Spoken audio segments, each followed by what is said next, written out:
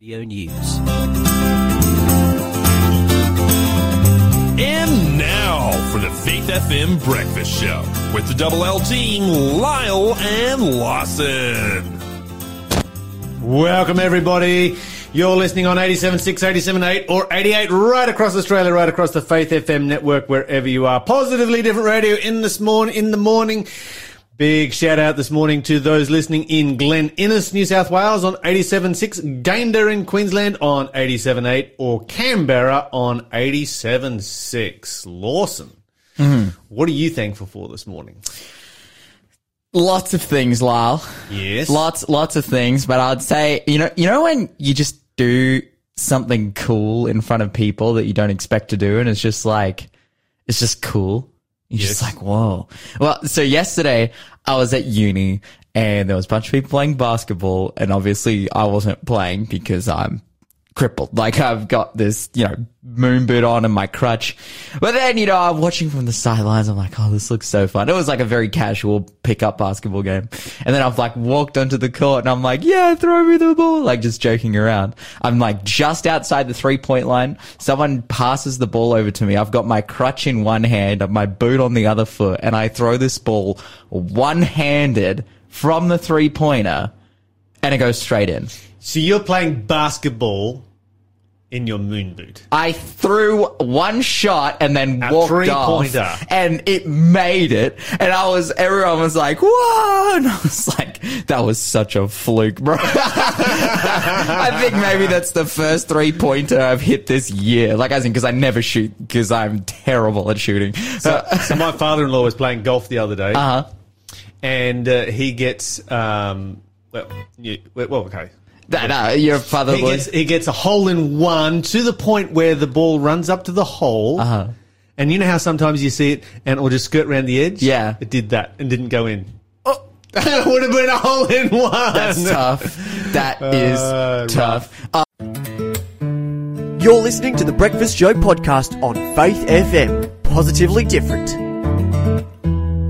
Welcome back, everybody. Listen to Kemi Ogendi right there with winter. We've got a bit of a winter blast coming this weekend to our region of New South Wales. Don't know what you're going to be facing elsewhere, but looking rather cool for Friday, Saturday, Sunday over here.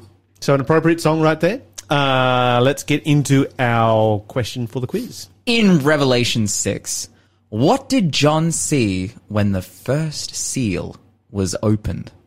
0491 064 669 is the number to call or text if you know the answer to that one. If you do, you will go into the draw to win our Bible study companion Conflict of the Ages set that we will give to you absolutely for free, provided that you win the draw. Again, as I said yesterday, this is probably one of the best extra biblical resources there is out there. And what I mean by extra biblical is, as a Bible commentary on the amazing events that have happened from before Genesis to after Revelation. You can read all about it in this 5-book boxed set. But again, that question was, in Revelation chapter 6, what did John see when the first seal was open? Now, you've heard me say Revelation 6, giving you a clue as to where this is. If you're a regular church attender, try and just guess this one based on your knowledge of reading the Bible. But if you're not a regular church attender, if you don't attend church every week, we give you license to go and look up the answer. Again, that number is 0491 064 669. All right, give us a call right now if you know the answer. We would love to hear from you guys. Let's have some positively different news. All right, so, Lyle. Yes. Do you like coral? Yes. I love coral. Yes. I think coral is beautiful. Yes. I think it's amazing. I think it's one of my most... Like a flower garden under the water. That's right. I think it's one of my most treasured memories was being 6 years old and going up to Cairns with my family and going out on the, the pontoon, and they chuck those blue swimsuits on you so you don't die from jellyfish sting, and you go swimming around and looking at the coral, like snorkeling. Like, Yes. seriously, I still remember that trip. I remember stuff that went down. It's probably like one of my earliest memories of going overseas or doing anything with my family. Like, I remember stuff from before that, but yeah, that trip in particular, I remember one thing, this kind of spawned a bit of a phobia in me, was my sister holding me under the water and there was this massive big fish and I was like, let me up, because I was scared of the big fish, and she was like, She's going, I'm going to feed you to the fish. yeah, I was freaking out. But no, I've been up to the Great Barrier Gorilla Reef, breakfast. and it is a fantastically beautiful spot. Now, a group of scientists in Townsville have just produced the first ever off-season coral spawning event ever. Really? Ever. Like in the ocean. They did it in the ocean. They did it in a lab. in the lab. But even in a lab, Okay, it's so that's incredible. But why is that hard, though? I mean, off-season, just get the water temperatures right. Yeah, but That's all you need to do when it spawns. Isn't yeah, that how that's it right. happens? It's water temperatures. They It's got some also seawater, they added warmth. It's also a certain amount of sunlight and moonlight as well that they need to work out, because coral very much, it's not just water temperature, because as you said, it's a flower, it photosynthesis. And so they've had to do a lot. They actually prepared this lab in 2019 and they've been trialing since then. And it's only been this year that they've been able to spawn coral. So how do we actually use this then? Are we going to actually manipulate the sun so that we get more coral spawning taking place? Well, this is the thing. And the moon? I We reckon can't do that. if they've now worked out in the middle of winter how it is that they can spawn coral within a lab, and then they can transplant that coral into the ocean. So they spawn it in the lab and then dump it out in the ocean. Yeah, that's right. And it floats around and becomes coral. That's right. It finds a place to live and then grows from there. This is interesting. So this is So fantastic. it's basically a way of creating coral seed off season. Correct. Not that it's seed, Yeah, because it's an animal. but you're able to create coral off season in times in which, you know, think about it, you have some gnarly bleaching event or whatever it may be, and there's So you grow lots of coral during winter. dead coral. So you grow, yeah, that's right. You grow a bunch of coral during winter. As I said, they've just figured out the formula to be able to get this to grow with the right water temperature, the right amount of sunlight, the right amount of like moonlight as well, because they've found that that's incredibly important to coral and its growth, apparently. I wonder how many seeds they're able to, not seeds, but I wonder how many seeds they're able to produce, because when you see, you know, I've been in Queensland when the coral has been spawning, and the amount of spawn that is in the water, I mean, it just changes the color of the water. Yeah. It's just like massive. How would you produce that for the Great Barrier Reef, which is thousands of kilometers long? Yeah. Well, obviously, you know, everything is scalable. And then how do you distribute it? Do we make like massive tanks of coral spawn concentrate and dump it out of the bottom of an aeroplane as you fly along? Oh, like into the ocean, like to get it to spawn. Yeah. I mean, I guess you could. I don't know. I'm very curious. They're solving. I want to know how they're going to do this. They're solving this problem here. But now, as I said, Yeah, well, this is the first step. They've got This the is- formula. They've created the formula. that's right. They've created the formula. All that they have is to like do do the same thing over and over again. correct. And from here, again, everything is scalable. But they've ticked the boxes in terms of their research and development, and it's like, oh, we can actually do this now.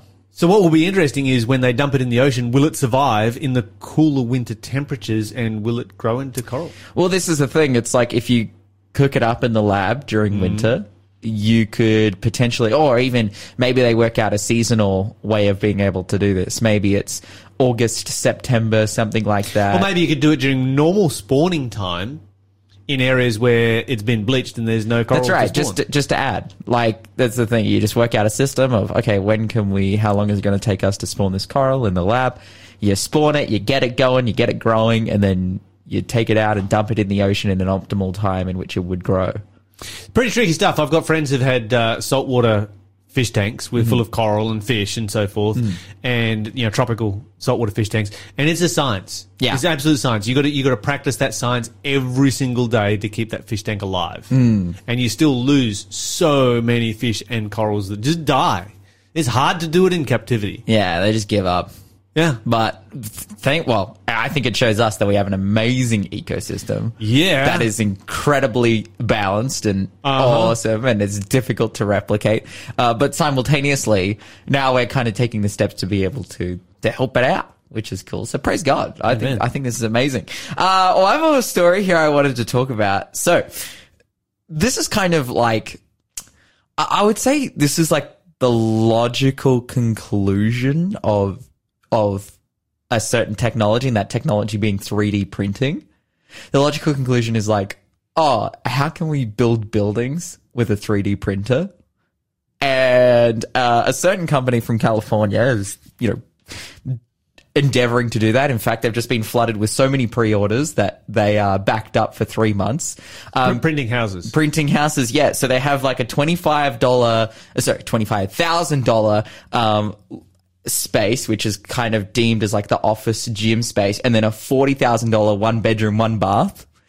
And they are selling it off. This company's called Azure, and as I said, they've got 3 months worth of pre-orders, and they're currently in the process of like doing a funding round and setting up all their technology and all the stuff that they need to be able to mass produce this. But now they're in the works. They're in talks with the California government in terms of printing these one bedroom, one bathroom houses and solving the housing crisis in California. Nice. Which, if you didn't know, is probably one of the worst in the world. We have a housing crisis here in Australia. That's what communism produces. What do you expect? But in California, you got a communist state, you're going to get a housing crisis. It is extreme. I was talking to one of my friends from the States on Sunday who's out here at the moment. I got to see her, and she was living in San Francisco over the summer, doing an internship there during her college degree, and she was just talking about how terrible the crisis is and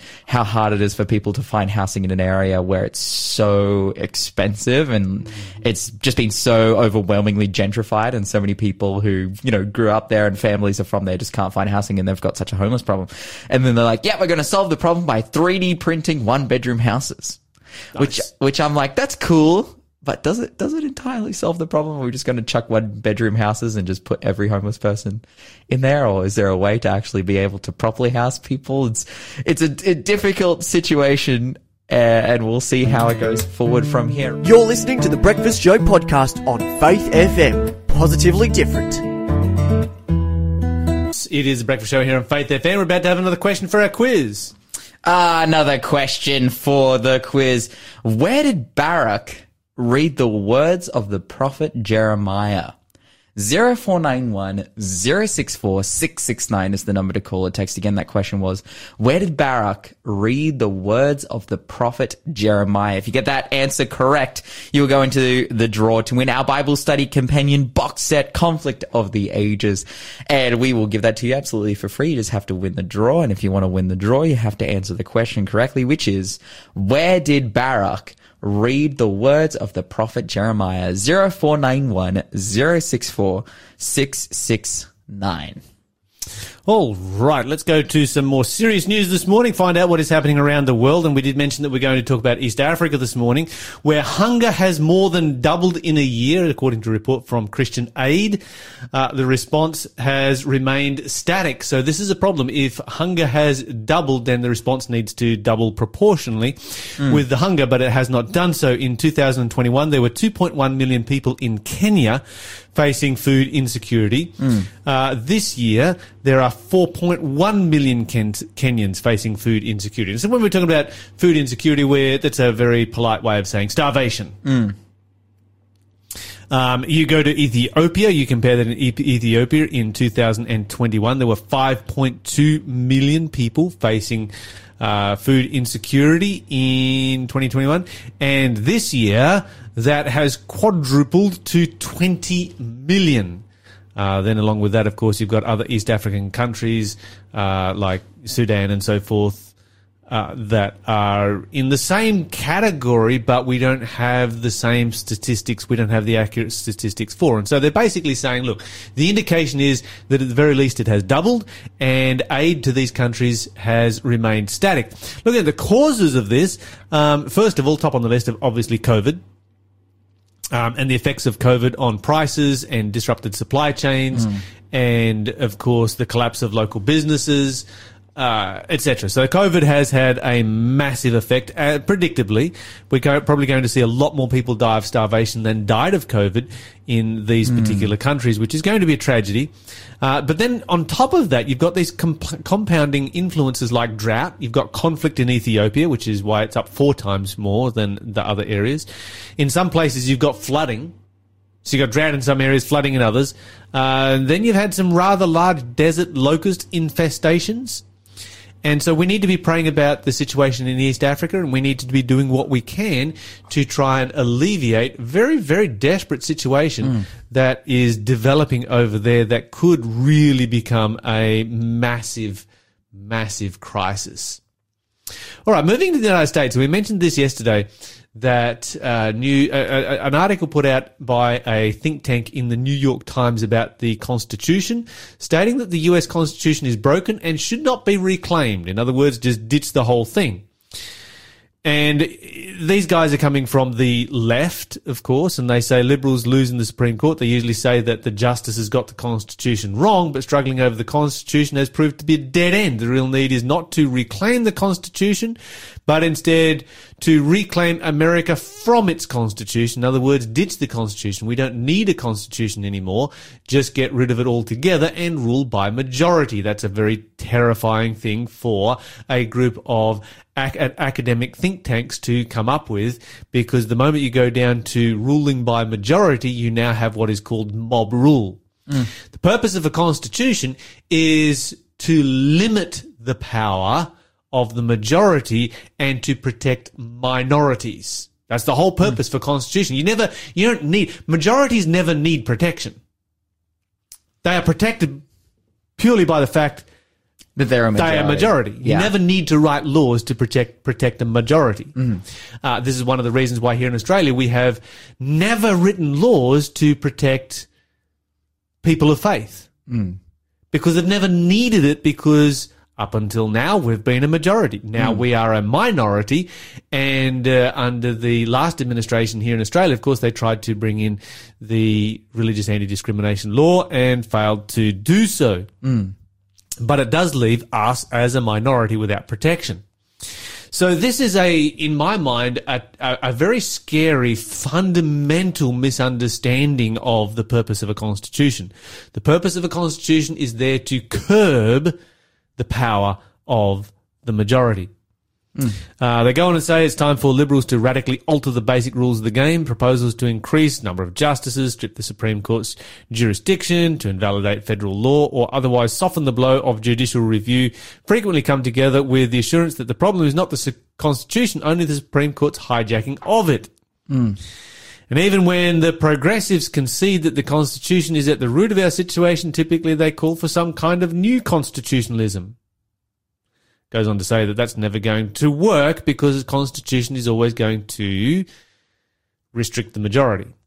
Distortion and distraction to transform our national life into a contest over reinterpreting our founding charter consistently with what majorities... they talk about the distortion and the distraction to transform, listen to this, to transform our national life into a contest over reinterpreting our founding charter consistently with what majorities believe now. And so they're saying the problem here is that there is a distortion between the Constitution and what majorities believe. That's the whole point. When I read that, I'm like, Americans, your Constitution is working because it's restricting the power of the majorities. Yeah. It's actually doing its job. And they're screaming like, oh no, this is terrible. Because the Constitution is doing what it was written to do. Yes. What it was for. They point out and bemoan the fact that it's difficult to find a constitutional basis for abortion or labour unions in a document more than 2 centuries ago. Well, you know what? Those things were, particularly abortion was illegal when the Constitution was written, and nobody questioned its illegality.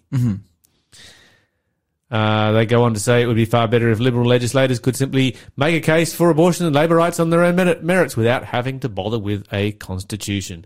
Very interesting article right here, particularly in light of the statement that we read yesterday by an American author in the late 1800s, about the 1880s, I think this was written, where she says, our country shall repudiate every principle of its constitution as a Protestant and Republican government. Well, we're seeing that coming from both sides. Protestant government believes in separation of church and state. Well, the Protestants of the United States are reaching across as hard as they possibly can to create a union of church and state.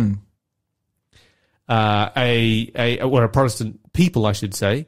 A Republican government is a government by the people for the people that is limited by its constitution so that it can actually be for the people. That's right.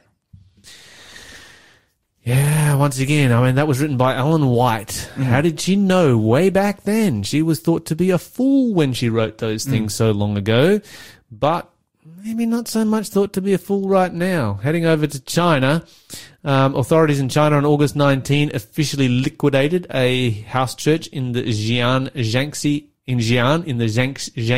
province.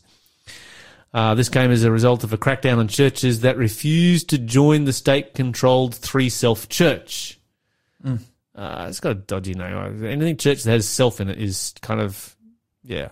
This particular church, this house church, was labelled as being a cult that collected illegal donations. Officials closed it as an illegal social organisation. So this was not seen as being a faith organisation, but a social one. A social one that refused to join the Chinese Communist Party. Yikes. Yeah, it's pretty heavy stuff. And, of course, this is part of Xi Jinping's action against non-Sinicized religious groups. In other words, religious groups that have not been communist-ified. Yeah.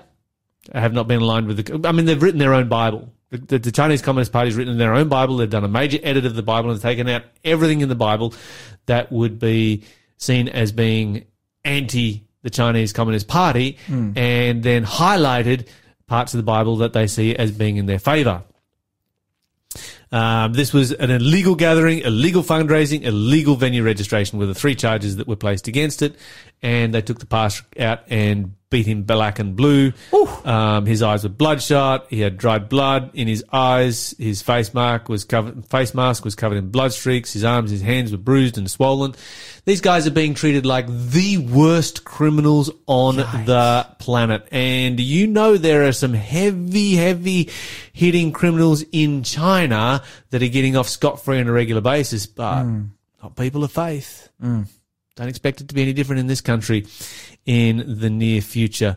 The preacher of the day, Fu Yuan, her whereabouts is unknown. Her husband has not received any official written notice of detention.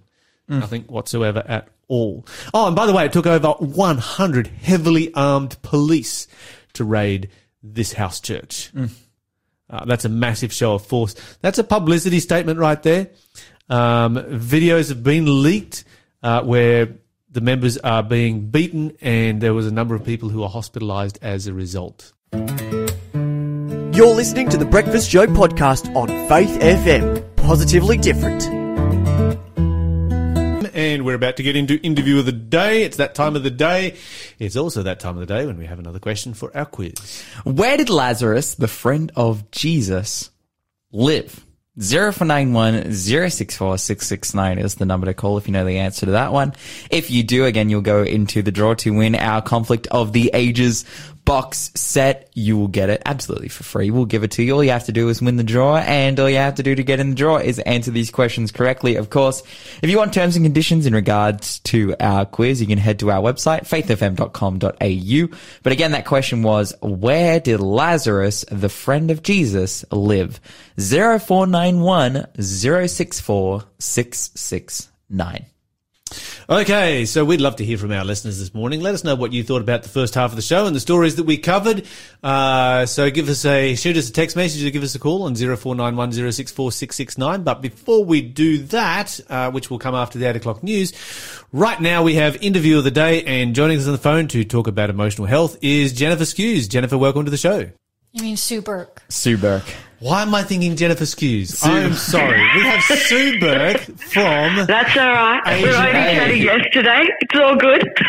I was talking to both of you yesterday, but I talked to Jennifer after I talked to you, and somehow I just had it stuck in my head. Okay, everybody who's listening, it's Tuesday today. It is not Wednesday. I've been a day out for the last 2 days now, which is always good fun. It is Tuesday. Jennifer Skews will be joining us tomorrow, but right now we have Sue Burke from Asian Aid to talk about what is happening in, Bangladesh, India, Nepal, where you guys are operating. Yes. Yeah, that's right. Now, we've just noticed recently, we've been talking about the flooding that's been taking place in Bangladesh. I see it spreading right through to Pakistan, terrible floods over there. Yep. Can you give us a bit of an update on what is happening in this part of the world? Well, it's still continuing. So it's a bit of an El Nino effect like we've experienced. So there's still significant flooding. We've managed to reopen all of our schools, which is really exciting.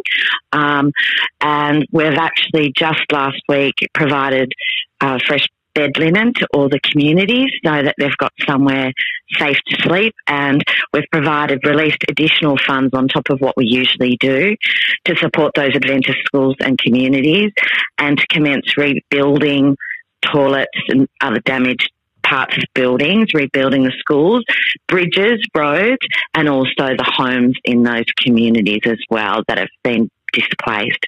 So we're continuing that work, and we do require additional support from your listeners. If they can help with that would be amazing.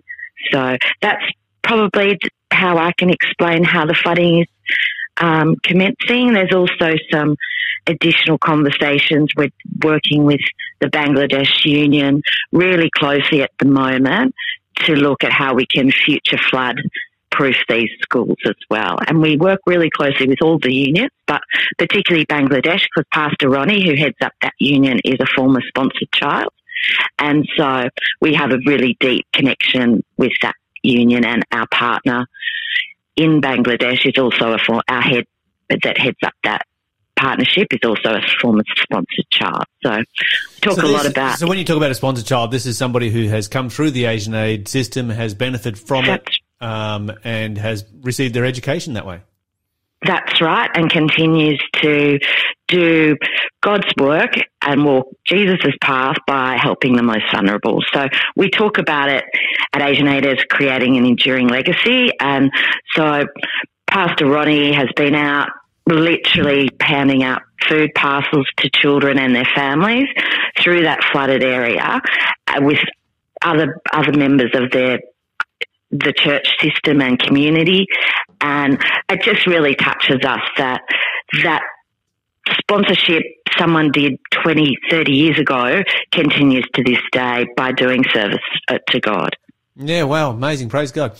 Hey, tell me, when we think about Bangladesh, and this is a place that gets flooded fairly regularly, you look at it on a map, and it's just kind of like one big river delta. How much of that country is flood prone? Do we know? Yeah, it's really hard to put a percentage on it. Obviously, like most floodplains, there is some flooding that happens on a regular basis.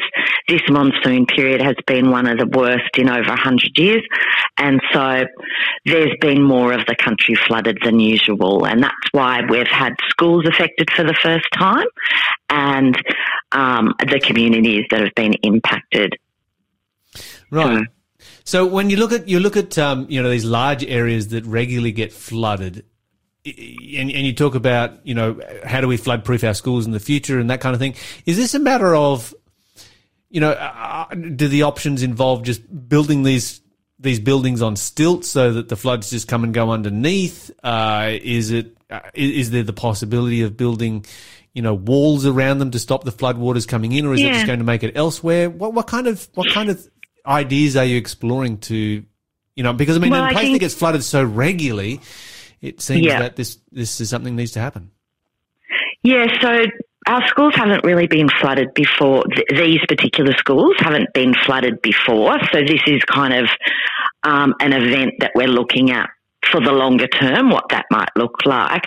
But we have one school, for example, that we built a really huge wall around it and last year, and it was a huge infrastructure investment for us, but was not affected from the floods this year. So the levee wall actually worked then, and this one was preserved. Was saved. So we may have to further look at what kind of infrastructure we can offer those schools, because it needs to be long term. We can't do a Band-Aid approach to an amputation. You know, we need to be able to fix the problem so it doesn't continue. Yes. But as I said, in this particular instance, it wasn't expected to be so severe, and schools and families and communities around those Adventist schools have never been flooded before. So, we don't build schools on floodplains, you know, for these reasons. So, but these one-off events, if they continue like they're continuing here in Australia, then obviously we're going to have to look at case-by-case basis, and that's why they're longer-term solutions to these very big problems. But as a result of those floods and as a result of us expanding our programs around our Adventist schools, we actually have more children that need to be sponsored. We currently have 500 children in our system that need support. So if anyone would like, any of your listeners feel touched about what we do and would like to become a sponsor, it's a monthly donation or support of a child for $55 a month. But if they can't do that, but they feel touched about the work that we do, and as I've mentioned previously, we call our schools beacons of light because they do shine the light of Christianity in places that really Christianity isn't a primary religion. And so if they can help, but they can't, monthly support, we've actually designed a new pack of greeting cards, which for $15 you can purchase a pack of 10, and they're not just Christmas cards, they're cards with beautiful pictures of the places we work and the children that people support, with a lovely Bible verse on them, so they can be used for any special occasion, and they're just $15 a pack, and they can go online and order those as well. Yeah, now that's really quite remarkable. Now, you mentioned 500 students. That's a big chunk who need support right now. What happens to these students if you're not able to find sponsors for them? Well, we have a fund called Meet the Need, and we have an education program. So within that, we still continue to support those 500 children in the system, but obviously... Can you do that long term, though? I mean, are these... No. Right. No, so that's why we sometimes ask people to dig a little deeper, because obviously we want to help more and more children, their families and communities to flourish in faith and future prosperity.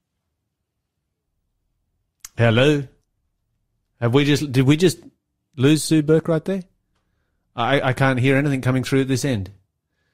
We're just going to have to take a moment to get Sue Burke back on the line. I'm not quite sure what happened. It looks like something is disconnected between the producer studio and the microphones here. But just thinking about that for a moment. So you've got 500 students that need support right now, and she was saying it's $55 a month to be able to do so. Wow! So just running that through on the calculator, that's going to cost you $13.75 a week. Yes, Sue, welcome back to the show. I was just pointing out that $55 a month comes to $13.75 a week. That's not a lot of money. I mean, that buys you what, two and a half loaves of bread? Yeah, that's right. So for the price of 2.5 loaves of bread, you can radically change the life of an individual somewhere on the other side of the world. Yeah, and I think, as Christians, we all need to really look at how we walk in Jesus' footsteps. And Jesus didn't actually just go to churches. He walked amongst the most vulnerable. And by sponsoring a child, that allows you to be his hands and feet as well. Yes, absolutely. So, and I just want to encourage our listeners, think about this. This is just, and it's remarkable to me that, our money will go so far in a country like Bangladesh, if you were to sponsor a child through their educational system here in Australia, it's going to cost you a lot more than that. But we don't have the same level of needs as they do in Bangladesh, India, Nepal, etc. But at the same time, your money can really, really go a long way. And what's also I find interesting is that, you're now working with students that have graduated, that have come through the system, are now highly educated, and are major administrators in the country. So this is a system that has proven itself to be working. How long has Asian Aid been around for now? 57 years. Wow. Okay, so this is a charity with a very, very long track record. Really encourage our listeners to jump on board right here. Now, you mentioned that the needs are not just with the schools, but with local infrastructure as well.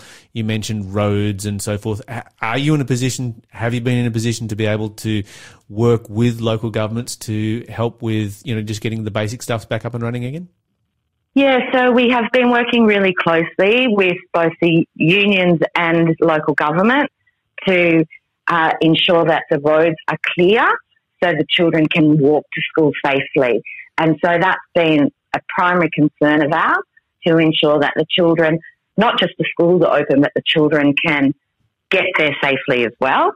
So, yes, we have been working really closely, really hard, and there's been many volunteers like in Australia during the bushfires and floods that have also pitched in, and many church groups as well, which we're very thankful for. But what we can do is help empower them through donations so that they can be our hands and feet on the ground. Absolutely. You mentioned one thing that sort of comes to my mind is, what happens to all of the teachers and the staff when these floods come through? And how do you raise money for them? Does the money that, does that $55 a month or that $13.75 a week that covers the student, does that cover the teaching staff, and are you able to cover all of those costs through that kind of sponsorship? And if you've got 500 that are lacking in sponsorship right now, does that mean that there is the potential for having to put off staff if we can't find sponsors for those kids?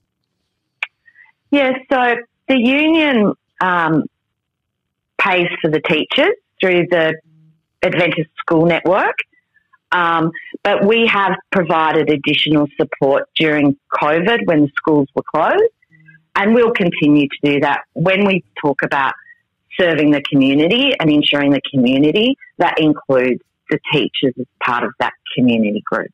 And I would imagine that many of these teachers would have lost their homes and possessions during the flood as well. So this is something that we definitely need to keep in mind. Have you been able to support the staff in getting their feet back on the ground?